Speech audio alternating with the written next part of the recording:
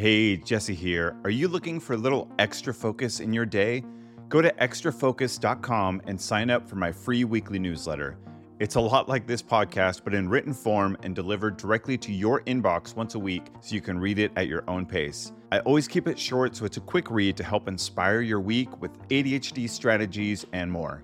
And speaking of strategies, when you sign up, you'll also get access to my ADHD strategy guide, the 5 pillars of ADHD. And if you want to take it to the next level, you can sign up for the paid version of the newsletter. It's like giving me a high five, but with your wallet. Seriously, thank you for the support. It helps keep the lights on and allows me to continue to do this important work. Again, just go to extrafocus.com to sign up today. And a lot of those skills are the same skills that we develop in just having so many interests and wanting to do so many different things. And we take from all of them and then incorporate them into our unique career set that we have today. Hey, my name is Jesse J. Anderson, host of the ADHD Nerds podcast, the show where we talk about living with ADHD and have some fun along the way. This is episode 9, and today I'm talking with Jay Miller. Jay is a senior cloud advocate at Microsoft, and as an advocate, Jay has appeared on numerous podcasts, video channels, and presenting to developers all over the globe, recently at folks in Nigeria, entrepreneurs at South by Southwest, and developers worldwide at Python's largest conference, PyCon. Jay works in developer relations, which is shortened to DevRel. We mentioned that a few times in the episode, and I didn't want you to be trying to figure out what we were saying if you're not familiar with the term. We do talk about it a little bit later in the episode. But first, I'd like to thank our sponsor, Llama Life. Say goodbye to never-ending lists and hello to daily bliss. Llama Life is a perfect tool for managing time-boxed working sessions. You can whiz through your monstrous to-do list, finish your work on time, and get the things done that you said you would do. To get your free trial, go to ADHDnerds.com/llama. That's LLAMA.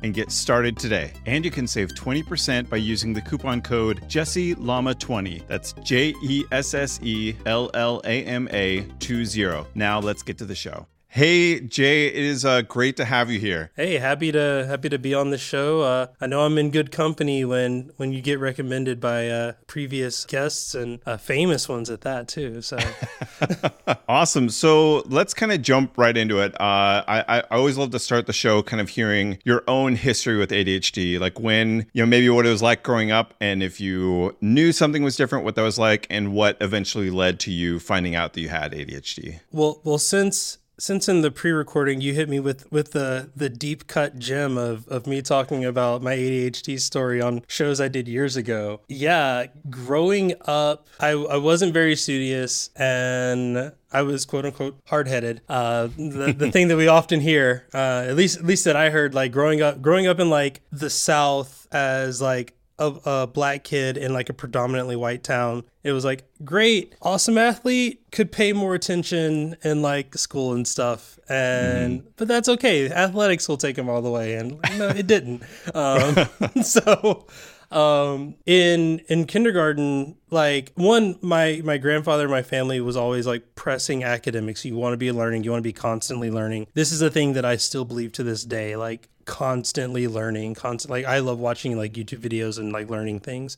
So I went into kindergarten already knowing how to read, the writing thing, reading, writing, and at least some basic arithmetic stuff, done. We've been on that. So I was teaching first graders how to read in kindergarten, going to their class and reading to them and saying oh, this is this. And when I got to first grade, that posed a problem because I had done the things and it was kind of a workbook system where they give you, you buy the book and you buy the workbook with it. And I would get bored. And one day the teacher was well, just go ahead and go through the book. And I was I can't, I already did. And this is in the first month of being in first grade, and they're you've gone through the entire book, the entire workbook for the school year. So they were well, now what? Now what? So I wound up skipping first grade and going into second and kind of going through that process. And it was basically that was my life. It was I'm just going to keep reading. I'm going to keep doing the thing. And straight A student all the way up until middle school. Then I was an AB student. And then when I got to high school, things changed. I went to We moved to a different city. And then I got enrolled into what was called the pre-engineering program, which was basically this gifted program that you had to test into, which I tested into fine, that was designed to give students the advantage when starting college as engineering majors. And at the time in my mind, I was like, I know about computers. And I was like, oh, I want to jump into computing. Let me do that. Mechanical engineering with like computer hardware engineering, like that whole thing. Let me do that. And it was the first time that I was actually challenged, but because I'd never like had to study for things, it was like, well, I don't know how to actually study or prepare for these things. And again, hard-headed, I'd stopped doing sports at that time, so there was no like athletics, idea. And I struggled, but finished that program. I was one of 3 people that actually finished the program. A lot of people, it has a really high drop rate. But I finished it barely, but I graduated. C's make degrees, and in this case, C's make diplomas. So I'll take it. And then I started college and realized quickly that living on my own, having no stability, no system, and being in college taking like chemistry and like calculus 2 and all this other stuff that like I wasn't prepared for really put me in a bind. So I wound up dropping out and joining the military. And regardless of people's opinions of, serving, in the US, the military gave me the first semblance of stability and routine in my entire life. So I did that for 5 years. I served Marine Expeditionary Unit, deployed, got to travel all over Southeast Asia and see the world, meet new people, again, constantly learning about new cultures, learning new cuisine, learning all these new things, and getting into teaching like people how to do my job because I was on a deployment team. My job was to bring people in, train them up for a deploy, and then watch them leave as a new set of people came in, and I just kept doing that over and over again. But that was the process, and I was okay with that. So in the end, I wound up doing that for 5 years. I got out, got married, started working in IT, and lost all that stability, all that routine. Went from being told when to do everything, from like never being told anything and being fearful for my job. I'll skip the productivity stuff because I think we're going to come back to that later. I got really heavy into productivity. It was very much like an addiction for me. And then I realized how toxic that was, moved in. Eventually, I got into programming and decided that I wanted to become a developer. At the time, I was a system administrator, so I started automating myself out of a job. Quite literally, I would go to work, take a spreadsheet that had all the things that I had to do for the day, and I had a script that would like process the spreadsheet and just do the things. So I would go to work, hit a button, and then get up and walk around the building for 8 hours. That is awesome. And finally, the script broke. And like at the time, I'd gotten out of IT because I just realized this is boring. I want a new challenge. Went into marketing, was doing the same thing for the same automating myself out of that role, but at the same company. And when the script broke, I knew how to do the things because I had automated it. Like, even though I had automated the process, I had to know how to automate the process. Right, yeah. But I couldn't like force my body and my brain to do the work. And because the script had failed me, I'd lost like confidence that I could just like, let me go here and, set this to this and just be on my merry and like back to normal. So then I had a panic attack and I'm outside of my boss's window, panicking, hyperventilating, freaking out. My boss comes out and comes next to me and, great guy. And he says, look, I can't tell you to go see a doctor, but I can tell you now, my son has ADHD. My son has ASD. Go talk to someone. People have seen this. They see you roaming the hallways. They don't know what you're doing. They think you're not working. I know you're working. I know you're smart enough to just automate all this stuff and like get out of here. There are protections set up for you if there is something wrong. I'm not telling you there's something wrong, but know that if this is how you have to work because this is how you're wired to work and a doctor says that, you're going to be okay. If not, then we really need to figure this out, or we need to figure out like an exit strategy that's going to work out. So at this time, I'm still like I'm 29 at this point, and I've outgrown the stereotypical like ADHD squirrel joke, shiny joke, like the things that we laugh about now that we're like, because they're true, but also like when you hear people who like are not diagnosed say that, it's like it offends you a little bit. But, right. Yeah. Yeah. So okay. It's like, okay, there's a little bit of truth to that, but hey, I can make the joke, not you. In the end, I wind up, going to see a psychiatrist, and just in the conversation, he's like, "How long have you been managing your ADHD?" And I was like, "Well, first of all, what?" And then like, second of all, what? I've never. I guess this is day one. So yeah, like that's, I literally found out by having my wife take my ADHD test for me because I felt like I would overanalyze and lie. So, and then afterwards I took it, and yeah, I definitely overanalyzed it. So I was like, here's what I put, here's what my wife put, and they looked at both of them. Right. They're like, yeah. Yeah. Sometimes and it's just real obvious when you see it out like that. Yeah. Yeah. But the good thing about that was it put, again, I was 29 when I found out, and it put 29 years of life into perspective. Yeah. A lot of things that, again, being constantly told, oh, he's just hard-headed, or, why don't you find something and stick with it? Don't change what you want to do, every, year or two. Like, think of a thing and do that thing. Just understanding that it wasn't me being flawed. It was just, hey, I think like this. And luckily for me, I quickly moved into an industry that allowed me to think like that. And like actually became a strong point in my career when I switched over to developer relations. Right. So yeah, I mean, since then it's been 4 years now. 4 years of knowing that I have ADHD, and in the last few years, I've been advocating for people who are getting diagnosed in their late 20s, early 30s, and actually I've had people who are in their 60s that are just like they've literally messaged me like, I went to a doctor, I've been in tears all day because there's so many things in my life that now just make sense. Right. Yeah. So yeah. It's wild how like it can just put your whole life into like this new perspective, being able to kind of understand, oh, that's why I did this, that's why I did that. And I think the like finding that career or that career path or whatever it is that lines up, like I think that's almost why like neurotypical people will say, kind of like you mentioned, like stop changing jobs, stop changing your mind, like just find a place and stick there. But we know when it's not working. It's like, this isn't going to work. I know, even before I knew I had ADHD, it's like, I know my brain enough that this is going to crash and burn.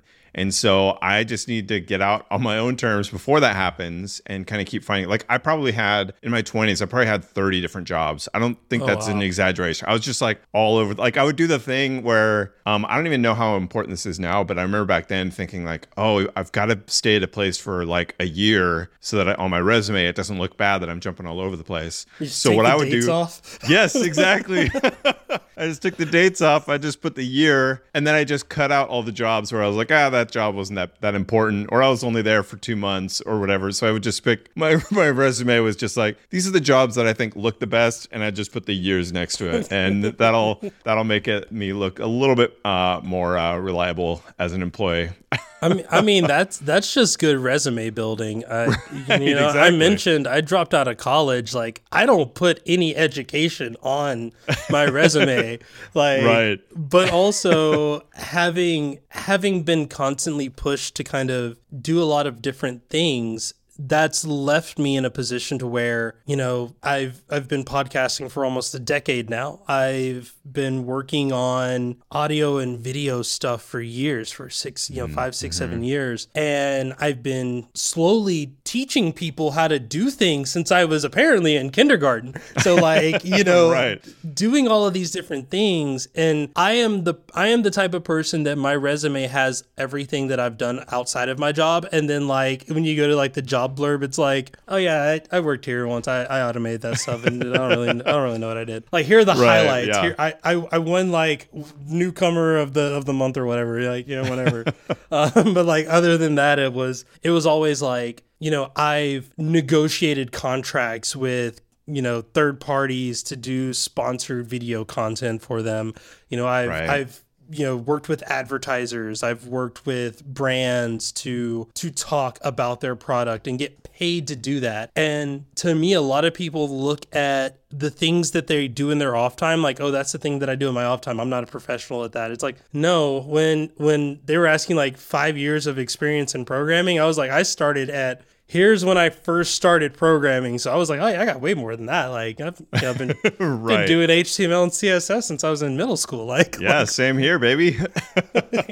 Yeah, it's funny. I think because of sort of the way like society looks at these things, I think it's easy to discount doing that kind of hobby jumping and like trying out all these different things like hobby jumping and career jumping. And it's easy to kind of like look down on it because it's not how neurotypical people work. But kind of like you said, through that, I think we were able to discover these passions and develop these skills. Because like I'm a front end developer now, and that started from being a graphic designer. And the only reason I was a graphic designer was because like the home computer. This is back when you didn't have your own computer. There was one home computer, and on it my dad had Photoshop, and so I just started like making flyers for my band and stuff like that. And then I found that to be really fun. And eventually it kind of blossomed into a career, even though that was not my intention at all. And I loved how you glazed over the whole, like, I was in a band thing, like that whole, right, piece of it. Like that is, and also just, we also had a family computer, and I hope that yours was in the kitchen or like in the little, if there was like a little kitchen area, like in the corner. We had ours was part of the living room, so there was it was like a little, like one of those kind of, I don't know, it's like a little cart you could push around. Like it wasn't really a desk, it was like a cart that had like a keyboard tray, and the computer sat on top of that. we had a little like a bar, the kind of thing that like separated the kitchen from the living room. So yeah, it was like in the corner on there. So right, definitely picking up the same feelings there. But I think that even in that, being in a band, like I'm sure you had a MySpace page. Like, oh yeah, sure, like that was the first thing of like everyone who has ever been in a band has done like MySpace in some way, because you had to put your music somewhere, right? So like same here, a bunch of music. I used to collect guitars. Now I get rid of them because it's better that somebody uses them than for them to collect dust here. Right. But to just think about, when I think about music, I don't only think about the music that I listen to, because I listen to virtually everything from the 60s till now, but also how I think about when I'm making a video and how music needs to incorporate feeling in the videos that I'm making. And I mean, sure, you can take, a LinkedIn learning course on how to do all that stuff. Or you could have just been in a band in like high school and been like, oh, you remember we did that bunch? Oh, I was totally getting these vibes, like that whole feeling. Right. And a lot of those skills are the same skills that we develop in just having so many interests and wanting to do so many different things. And we like take from all of them and then incorporate them into our unique career set that we have today. At least for me, like being in DevRel is truly like, I have been told, we hired you because you do so many things. Like you don't have to do all of them perfectly. Like we have people that focus on doing them. The problem is they come in and they talk to us and we're like, I don't know what you're talking about. And so like having somebody that speaks the language even a little bit, it helps to navigate the process so much easier. So sure, the fact that you can do programming is a plus. The fact that you can get up on stage and talk about it and be enthusiastic and charismatic and all those other things that make me feel anxious when I talk about myself using those terms, like sure, that's all great.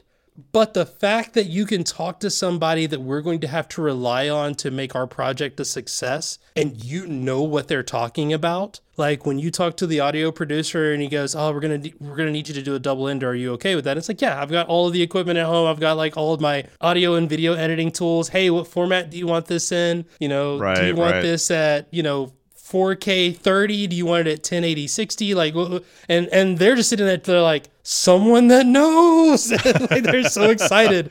And it makes it easier for people to be like, yes, I want to work with Jay. It becomes easier for me to do my job because people want to work with me because they know that I understand what they're going to have to go through. So I work to make their job easier, which also makes my job easier because they don't have to tell me 17 times. Mm-hmm. But the other side of that is they're so excited about that like they actively go to my boss and they're like, hey, or they just message me and they go, hey, I want to do this. What's the right way to do it? And then I also speak my boss's language. So then it's like, I can talk to the video people, get what they want to do, and then put it in terms so that like my team understands. But then I can also do the other way around and kind of be that interpreter, for a lack of a better phrase. And when you have a team of people that are all capable of doing that, it just makes everything run so smoothly. So what I've come to learn are some of the more visible, prolific people in my industry have all been diagnosed with ADHD. Like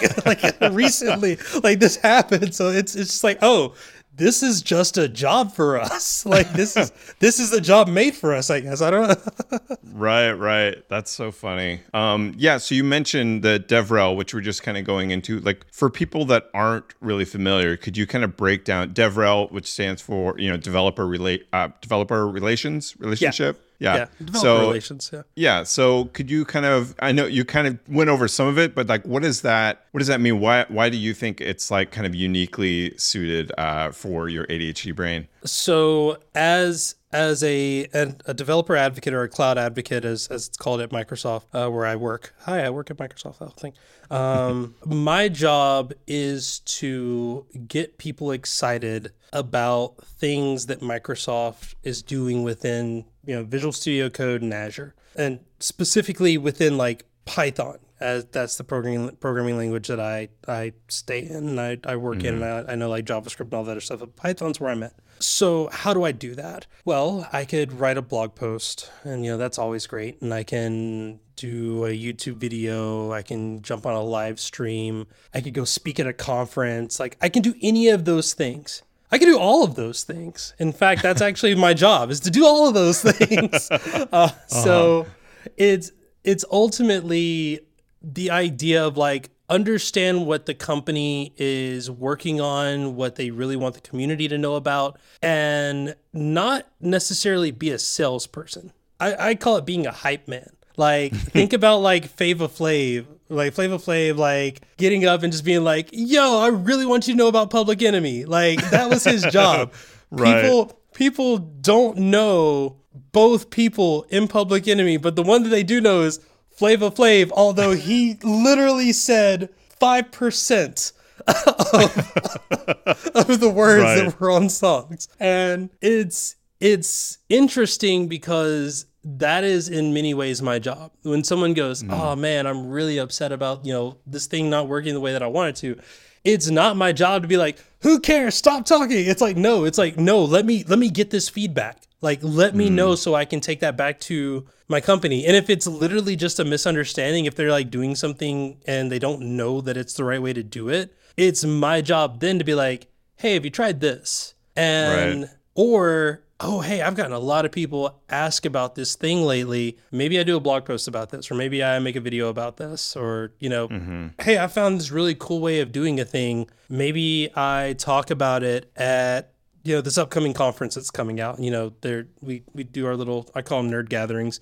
We do our nerd gathering, and like I get up on stage and I talk about a thing that I'm really excited about, because usually it's something that I have figured out that I'm like, whoa, this is really cool. And like, I want to tell people about this. And it's great because my job is to learn about new things and tell people about it. And tell about them and that's ideal for like ADHD. Yeah, learn about things and tell people about it. That's like what we do naturally. So that seems like a really perfect fit. Yeah. The thing that makes it even better is that, in my opinion, the people who do the best job of advocating can take interests from outside of the product and link them to features and tools within the product. Because as an advocate, I will tell you, no, people at people who organize conferences are like sharks. Like they don't want your sales pitches. Do not come like, oh, we're going to talk about this new feature. If the feature isn't free and the feature doesn't help everybody, and it's literally like, if I got to sign up for something, no, count me out. We're not going to talk about this. Right. The way that you do it is you talk about something else and you showcase it using your product. Right. And for me, again, I think we talked about this before, like talking about how like kind of an openness around mental health and diversity and understanding where I am and like the privilege that I've gained over the last few years just because of my career. What I've done is used my role as a way to address issues that I'm passionate about, but also to talk about things that just naturally interest me and things that are happening in my life, but do it in a way that gets to showcase features or products that, you know, my employer has. Mm-hmm. Well, it's so funny too how you like, I think there's this weird combination of so many people with ADHD have, you know, dipped their toes in all these different fields and kind of learned all these different skills and stuff like that. And like you combine that with the fact that we're really good at kind of that divergent thinking and connecting things. So we have like this really diverse set of data because we've tried out all these different things. And then we also are really good at kind of pattern recognition. So I think that's where a lot of those really unique ideas and connections and things like that happen from people that have ADHD, because we just like naturally kind of connect all those ideas. So earlier you mentioned productivity stuff, and that's sort of, you know, you've got a podcast where you talk a lot about that. And I'd love to hear maybe some of how you got into that world of productivity. I think it's really common for people with ADHD when, you know, especially when we don't know we have ADHD, we're like trying to figure out like, how the heck can I get this stuff done? Something is not letting me do the things I want to do. And so we kind of dive into the world of productivity. And I know you've said on Twitter, you're not maybe a huge fan of the getting things done way of doing things, which, previous guest, Scotty Jackson, he's a big fan of getting things done. And for me, it hasn't quite worked out for me, but I'd love to hear, your take maybe on the problems with getting things done combined with ADHD brains, and what other kind of productivity stuff has worked for you. So shout out to Scotty. There's not a week that goes by where like Scotty and I have like, we have each other's number. Like I literally was talking to him earlier today. Just as like a, hey, you know, what do you got planned for the weekend? Like that whole thing. Yeah. So I mentioned the military being that form of stability, and then like leaving the military, bringing about that loss of that routine and pattern. So when I started my first job outside of the military, it was like, hey, here is your job. These are all the things that you're responsible for. Have fun. Like here you go. Right. Performance reviews in 6 weeks. Like there you go. So I really struggled with that because I didn't have the pieces in place where before it was like, wake up, go run a lot, go to work, inventory stuff, teach some stuff, or wake up, be on a boat somewhere in the middle of the ocean. I know it's a naval vessel, whatever. Be on a boat somewhere in the middle of the ocean. I'm doing this to save you because some people will get mad if you call a U.S. naval vessel a boat. But it's a boat, whatever. But like all of that was gone. Like I was okay doing the same thing every day, or knowing that like from this day to this day, I'm going to be doing this and just this. And then when that's done, we're going to be doing this. So I was in a panic. I think that was probably one of the first panic attacks that happened. But no one saw that one. I was in my car sweating because it's hot. And I was like, all right, I just got to figure out all the things. So then I wrote down like everything that I thought I had to do. And what I found out eventually, and I'm going to fast forward, what I eventually did was what was called like the Eisenhower matrix, where you have like the four quadrants of urgent, important, and then not urgent, not important. And then you put them in 4 groups. You put each task in one group and you work on the things that are like urgent and important, and you like delegate some of the stuff that's not urgent or not important or whatever. You just drop everything that's in the last one. But so going back, I didn't call it that. It was like the do this or you're fired. Do this now or you're fired. Do this later or you're fired.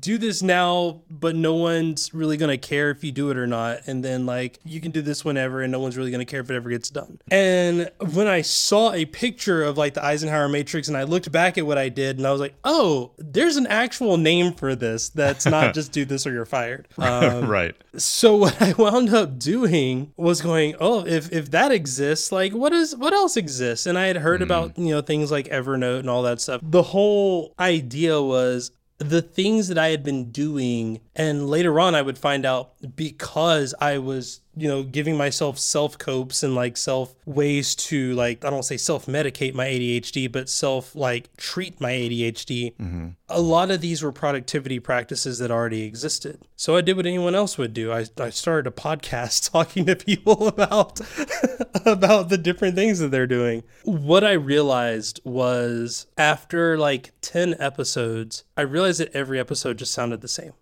And what I then understood was that people have been told the same thing over and over and over again. And the bad thing is that it doesn't work half the time. If I'm working on a help desk and people tell you only check your email twice a day, well, my job is to check my email. If I don't check my email, I lose my job. So I can't do that. And what I started to realize, and this is for people who want the canonized version of why I don't like GTD tells you to trust the process. I'm a basketball fan. I've been following what the 76ers had to go through the last few seasons, and when their GM was like, trust the process.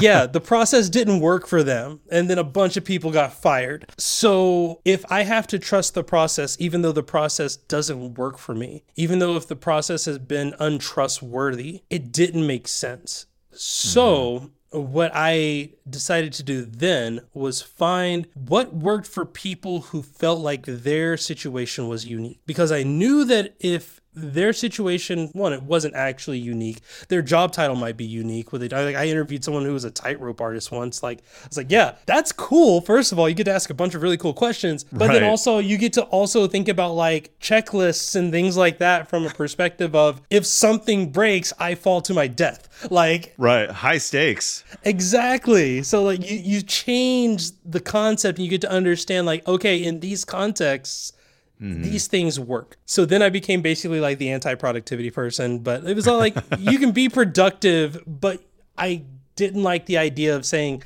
this app is what's going to make you productive. This methodology is going to make you productive. Instead, I took it to the perspective of a lot of people like me have been doing things not knowing that those things are actually a thing. They actually exist. They've had their own funny names for them.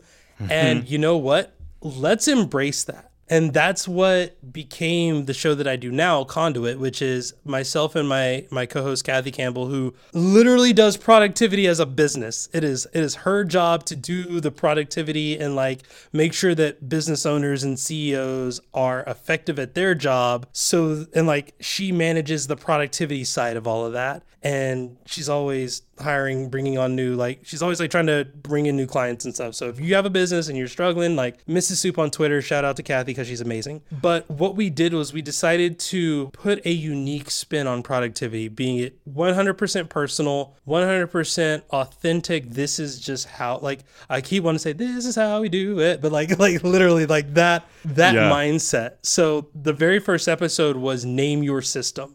And it was, let's talk about what we do, but let's give it a name. And it can't be, oh, the Eisenhower method or GTD or this. It's like mine was the Silk Sonic method because Silk Sonic, the band, had just like dropped like that first track. And I was listening to it all the time. And the thing that I liked about that idea was the band Silk Sonic was an old school, like it had that very old school feel to it, but it was working in like a modern approach. And my productivity is still very much, when in doubt, I open up a notebook and I just start writing stuff down. Like I still go back to like, do this now or you're fired. You know, no one cares if you do this stuff later. But I put it in a bunch of lists and I do brain dumps all the time. And like I take stuff and I'll take it from one page and write it again in another page. And people are like, oh, it's so inefficient. Well, it helps me get my job done. Right. Yeah. Again, it's a very old school approach working in a very new, like high technology space. So it just made sense. Like, all right, it's like Silk Sonic, so I called it the Silk Sonic method. And and Kathy being her title is the business unicorn, because that's literally, it's like magic what she's able to do. So she called hers like the unicorn system. I was like, this is awesome, because what it did was it gave us an attachment and an affinity for what we were doing, not necessarily this level of dread. And right. I think that, to tie all of this into the greater ADHD conversation, we often need to be excited about the thing that we're doing. We need to feel an attachment to the thing that we're doing. And the thing I love most about my job is that I can work on a thing while I'm excited about it and then put it down when it starts to bore me. And it's like my job is constantly picking things up, being excited about them, and then putting them down. So having and creating ways to be excited about thinking about, working and living and doing and being just better. That, again, now that I'm now that I've been diagnosed, like, oh, hey, this is how my brain works. And yes, you're tricking it and giving it like all the dopamine hits and all of those things. Like, cool. That's great. That's awesome. But what's more awesome is I feel like I'm excited to do things that other people are like, oh, why do you like, oh, you're writing, you don't have like a project manager or something? And I was like, yeah, I have to use it for work. And I just copy things that are in here and put it in there. Oh, that's so inefficient. It's like, no, you don't understand. This is where the work happens. That's just how I report on it. So Right. Awesome. Well, I think that's a great transition, talking about like the things that excite us. This is a part of the show called Shiny Objects, where we talk about something that, whatever's kind of grabbing your fancy lately, something maybe you could recommend to the listeners. What is the big shiny object going on? If you have two, you could pop in a second brief one. But what are some shiny objects going on in your life? So I'm gonna go with an old one that is near and dear to my heart, and I'm gonna go with a new one that technically I work on it for work, but it's also my project, and it's like my passion project. So, and it predates my working agreements. So Awesome. The old school thing is my affinity for Tetris. If you've had any conversation with me, I have played Tetris since I was the littlest of kids. Like, that was like one of the first video games I was ever introduced to, like on my grandfather's old computer. He had like a copy of Tetris on like Windows 95. I grew up around Tetris and other puzzle games. And a few years ago, my wife bought me a Nintendo Entertainment System, the old school Nintendo that I had as a kid, that I had when I was like 7 or 8, and a copy of the original Tetris that is literally older than I am. So that is awesome. It's funny, but very true in that I now have I have 9 versions of Tetris that I can play in my house. Wow, that's legit right there. Yeah. I only play like 1 or 2, but I have 9 total that I could go with. So I'm curious, are you a fan of the newer version? Is it Tetris Effect, I believe it's called? I have 2 copies of Tetris Effect. I have one for Xbox and one for PlayStation. That's awesome. I'm a big Xbox guy. So Tetris Effect. I just got mine, so might need to link up and let's trying to figure out what to do with it. Yeah, so Tetris Effect, that's one I'm saying, old school gamer. I've been gaming forever. I don't have 9 copies of Tetris or anything, but big fan of it. It's Tetris Effect. I love how they've kind of modernized it without, obviously without changing the gameplay, which is pure, but the way they've sort of made it, it's like adding music and effects like that. I kind of love it. It's like a great zone out game for me when I'm just like, I just need to relax and maybe not, shoot whatever kind of, whatever kind of game like that. Just something to chill on the couch. I love doing, a good half an hour or, 20 minutes or so of Tetris Effect. That's a fun one. The thing I like about Tetris, and again, like the one that I play most is classic Tetris. Again, the one that was released in 1988. Right. Made available on Nintendo in 1989. But it allows my brain to be engaged without the results mattering. Again, we are in such a space where I make a lot of stuff, and the stuff that I build is often directly impacted on either my job or a way that I make money as like an independent contractor or, things like that. So there are times when I need to get away from that, but if my brain isn't engaged, I will like my coping mechanism is spending money, which is not a good thing. Like, oh, I'm bored. What's on Amazon? Like, let's just, let's buy an inflatable like raptor. Oh, inflatable raptor. Add that. Like, but like it's so having something that keeps my brain actively engaged and playing at a speed and skill set that I have to have my brain engaged because I'm not thinking about the current piece I'm on. I'm thinking about the next piece. So it's like this constant, put this piece here while you're thinking about where this one's going to go and like constantly swapping and swapping and swapping. And if I die, oh well, like, oh, the board filled, hit start, start over, keep going. Right. Like it's there. That makes, it centers me in a way. And again, I do believe that for a while this was medication for me in some ways, because there would be days where I would play Tetris, like the same game, the same Tetris that we all know and love, for like 6 to like 8 hours straight, because I just needed to not be thinking about whatever it is I had to go through that day. Right. And I needed to get away from it. It was like, I'm going to pick up the sticks and I'm just going to start playing. And then I look over and it's like 2 a.m. and I'm like, yeah. Cool. So, and what was your second shiny object? So we hinted at it a little bit. Like, I am big on equalizing the career field for technology. I'm a college dropout. I wear it with a badge of honor. College was not going to be a thing for me, not at that age.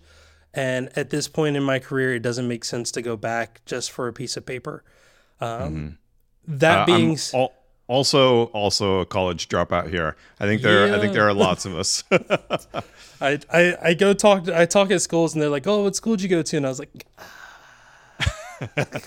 about that. But one of the things that I've learned is that the community can be that equalizer that college often is. College tends to be a way for people to get into the industry. I have never gotten a job that I didn't either know somebody that had seen my work and could vouch for like what my skill set was, or knew somebody that knew somebody that knew somebody that was hiring, and like, that networking type thing.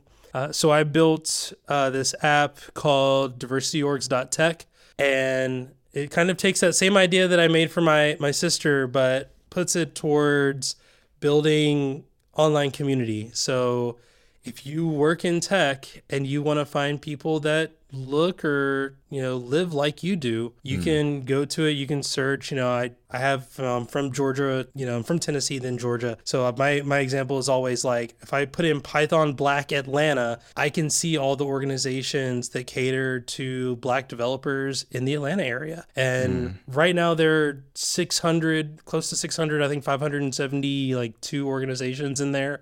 I have handpicked all of these. And done a lot of crunching that data and putting it into this app, or this web app. And again, it's at diversityorgs.tech, where you can find it. It's free. You don't need a user account. I just rebuilt the entire site to, one, learn about some technology for work, but also to make it a little bit more manageable. If you're an organizer, you can now own your organization and make all those changes that probably need to be made. Because I literally just went on Twitter and started asking people and then logged stuff. But you can also, if you're an API person, you can make your own version, or you can grab the data that I've put together and you can put it on your site. Because honestly, it's not a project for me to make money. It's a project for people that remind me of myself, who are struggling to find a place where they belong, to make it easier for them to do that. So I'm hoping that cities will do this. I'm hoping that, people who are interested in starting their own organizations will do this and have their own way of like collecting, like just managing their own like space for it. And honestly, like it's been my shiny, because for the last 2 months, it has been the thing that like my team has graciously allowed me to just work on nonstop, and just all the feedback of like, hey, I'm working in this new space, brand new. This has been what I talk about in meetings. Like, oh, hey, I was building this thing and like I ran into this problem. Has anybody seen this before? But also knowing that at the end of the day, the fruits of my labor are going to a good cause and for helping to equalize the playing field more for people in tech who are underrepresented, and finding organizations, not organizations that just say we want to be inclusive and all that, but no, saying this is an organization that is specifically made up of people that are just like you, that get it, that understand. This is a group of people who all have ADHD. This is a group of people who all have accessibility needs, which I think is a global thing, but like, that's fine. These are people who are Black. These are people who are in the Latinx community. These are people in the LGBTQIA plus community.